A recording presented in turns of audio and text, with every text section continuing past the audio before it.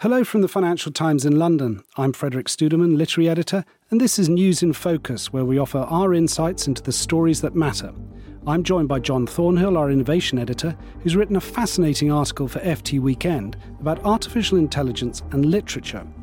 John, artificial intelligence, which crudely put, one could say, deals with how computers can learn and operate by themselves, is obviously one of the big topics of our age. It's something you've written a lot about and follow very closely. And it's something which is deemed to have the capability to comprehensively transform every aspect of human endeavour and experience, and including, as you've written in this essay, our very powers of imagination and creativity.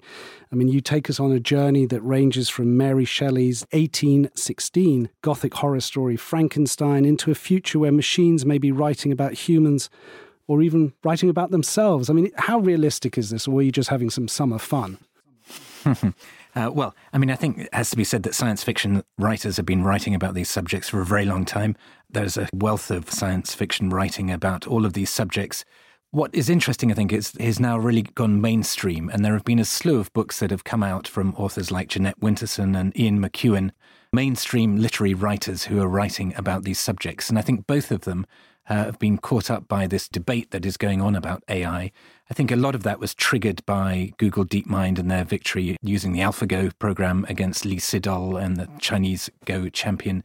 Google DeepMind is a London-based artificial intelligence company run by Demis Hassabis, and it shot to fame when it was bought by Google a few years ago, and then wrote this AlphaGo program that defeated Lee Sedol, who was one of the greatest ever Go players, in 2016. This is a very complicated game, isn't it, that has a history stretching back thousands of years. Indeed, it's about a 2,500-year-old game, and it's been a big challenge for computer scientists in particular because the number of possible moves is absolutely enormous. And so it was seen as almost the ultimate challenge for computer science. Could anyone ever create a program that would defeat the best human player at Go, which relies very much on intuition, whereas chess, when Deep Blue beat Garry Kasparov in 1997, I mean, chess is clearly a very complicated game as well, but the number of moves are more limited, and it's a very rules-based game, so that it wasn't so complicated as the game of Go.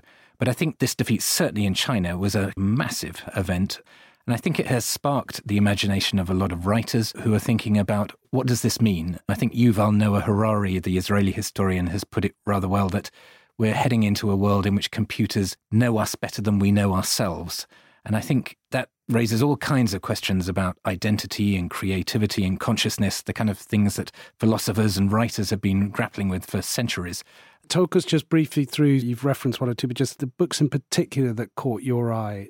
Well, the two that have come out recently are Frankenstein by Jeanette Winterson, who is clearly a wonderful writer, and I think she's really picked up on this idea of Mary Shelley and the Frankenstein novel and the creation of life.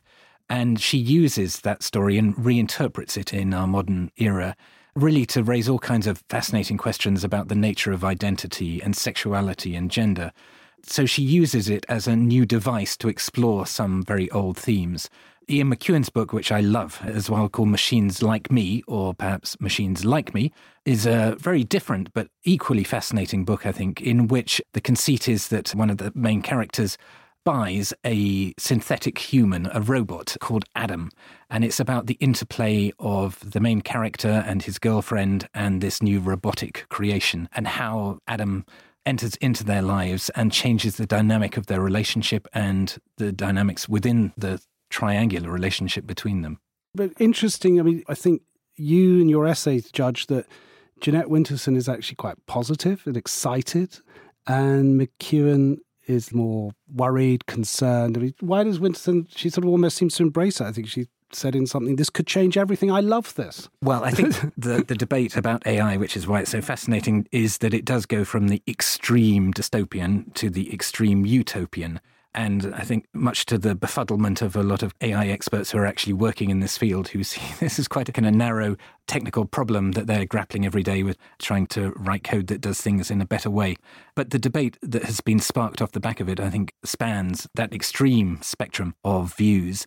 As you say, I think Jeanette Winterson sees many positive elements of it, and undoubtedly there are enormous economic benefits that could derive from AI. I think she sees it as a means of stripping away some of our prejudice prejudices that we tend to think in very binary terms, in terms of identity still. You're male or female, you might be heterosexual or homosexual. This doesn't matter in a world where... In a world of gender fluidity, then I think AI raises all kinds of interesting questions about that just the nature of human identity. I think McEwan writes a darker book and sees some of the potential downsides of AI and robotic interaction. But I think he also expresses his fascination with this new dynamic in the human relationship, that you do have an external actor who is prompting us to think in different ways and to experience different emotions and really question the nature of our own identity and consciousness and what it means to be human. Can I ask you, because you follow this very closely across the piece, not just what literary folk are writing about it, but also what scientists, the tech crowd, etc. What appeals to you, or what do you think is different in terms of what the novelists are bringing to the debate? What has excited you? What makes them sort of more special or distinctive contributors? Well, I think that clearly fiction writers extrapolate enormously and they let their imaginations roam freely. So I think that a lot of AI experts would read these books and scratch their heads and think, well, this is many years off, if ever, that a lot of these things are going to happen, that we are going to have robots that really are almost indistinguishable from us. But I think it's absolutely legitimate terrain for fiction. They are taking trends that are really developing quite fast in our own times and extrapolating. What if we really did have a robot that was almost indistinguishable from us? I think it does change the nature of relationships between humans and with outside beings. So I think it raises all kinds of really fascinating questions, which is, after all, the function of literature. We've been talking quite a bit about writers engaging with the topic. What about when the machines do the writing? As you say, it's been there in sci-fi, but actually it's already with us. In certain fields, machines are creating texts. You do have machine reading programs that are indeed writing text at the moment. And I mean, one of our correspondents at the FT, Sarah O'Connor, pitted herself against one of these machine writing programs to write a basic economic news story a couple of years ago. And Emma, I think if that was the name of the robot reporter, did a perfectly good job of turning a standard economics statistics story into a passable news story. I have to say that Sarah's story was considerably better. But a number of big news agencies in America, AP, Bloomberg, and so on, are using machine writing programs to produce an increasing number of their reports, or at least to inform a lot of their reports.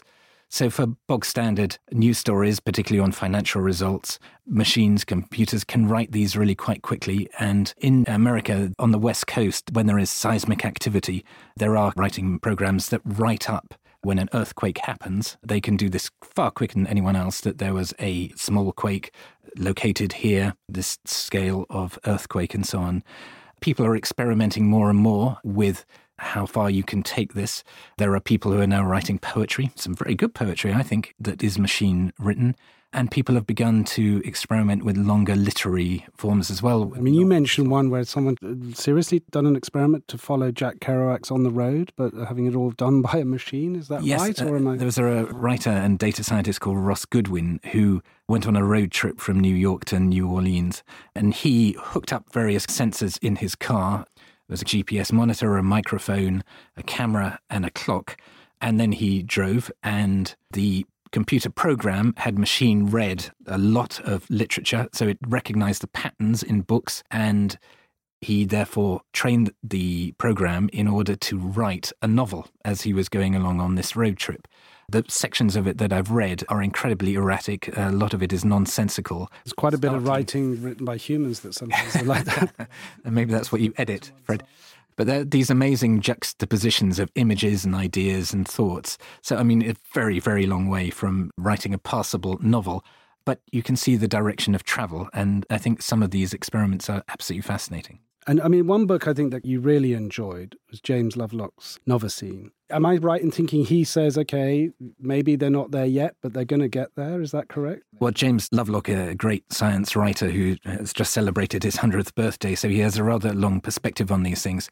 It's a wonderful book called Novacine, The Coming Age of Hyperintelligence. And I mean, it's an incredibly speculative essay, but what he's arguing is that our planet has existed for about 4.5 billion years. It's likely to last about the same again.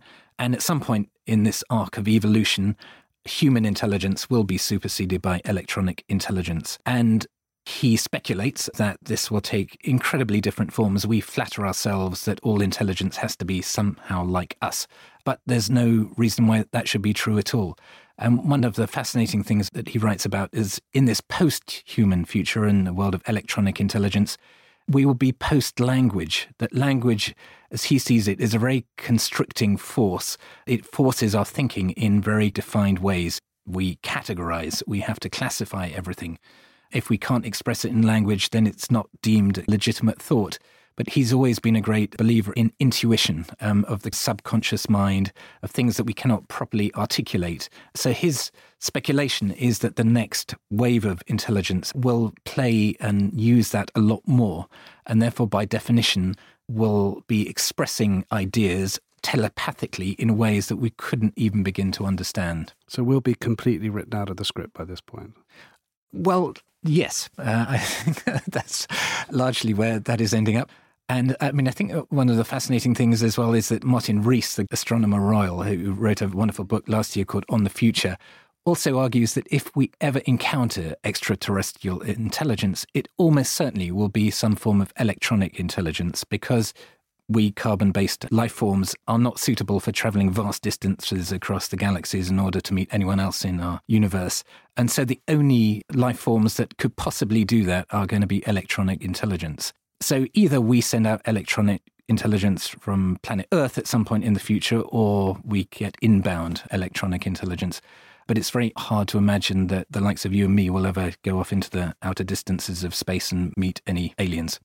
Well, on that sobering note, John, thank you very much. And thanks to everyone for listening. But John, before you go, maybe you'd like to tell us a bit about the next episode of Tectonic. That's the podcast you present on the future of technology. Go on, trump what you've been talking about. This is very relevant to what we've been talking about. My next guest was Ben Goertzel, who's a fascinating computer scientist who very much believes in a lot of the issues that we've been talking about. He does believe that artificial general intelligence, which is defined as when artificial intelligence surpasses or equals human intelligence, is not going to be that far distant, 2029, maybe in the 2030s, which is a big deal.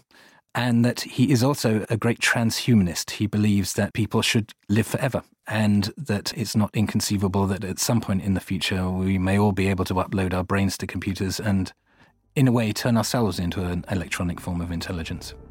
Wow.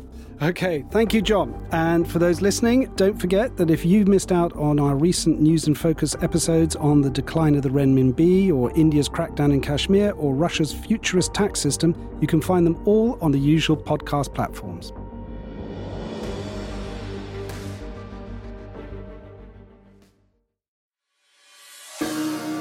Hi, this is Lila Raptopoulos. I'm the co-host of a new podcast from the Financial Times called Culture Call. From the 13th of August, we're going to be dropping into your podcast feeds every other Tuesday, bringing you encounters with those who are shifting culture around the world. We'll have lively discussions on how the social changes we're seeing are depicted in books, art, music, on screen, and online. And we'll give you a glimpse behind the scenes of the best of the FT's life and arts journalism. You can find the podcast in all the usual places, like Apple Podcasts, Stitcher, Spotify, and Acast, when Culture Call drops on Tuesday, August 13th.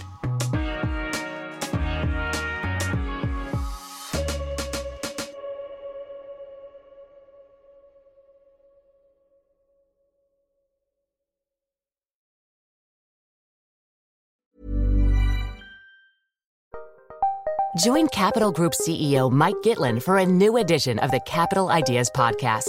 In unscripted conversations with investment professionals, you'll hear real stories about successes and lessons learned, informed by decades of investment experience. It's your look inside one of the world's largest asset managers. New episodes are available monthly. Subscribe wherever you get your podcasts. Invest 30 minutes in an episode today. Published by American Funds Distributors, Inc.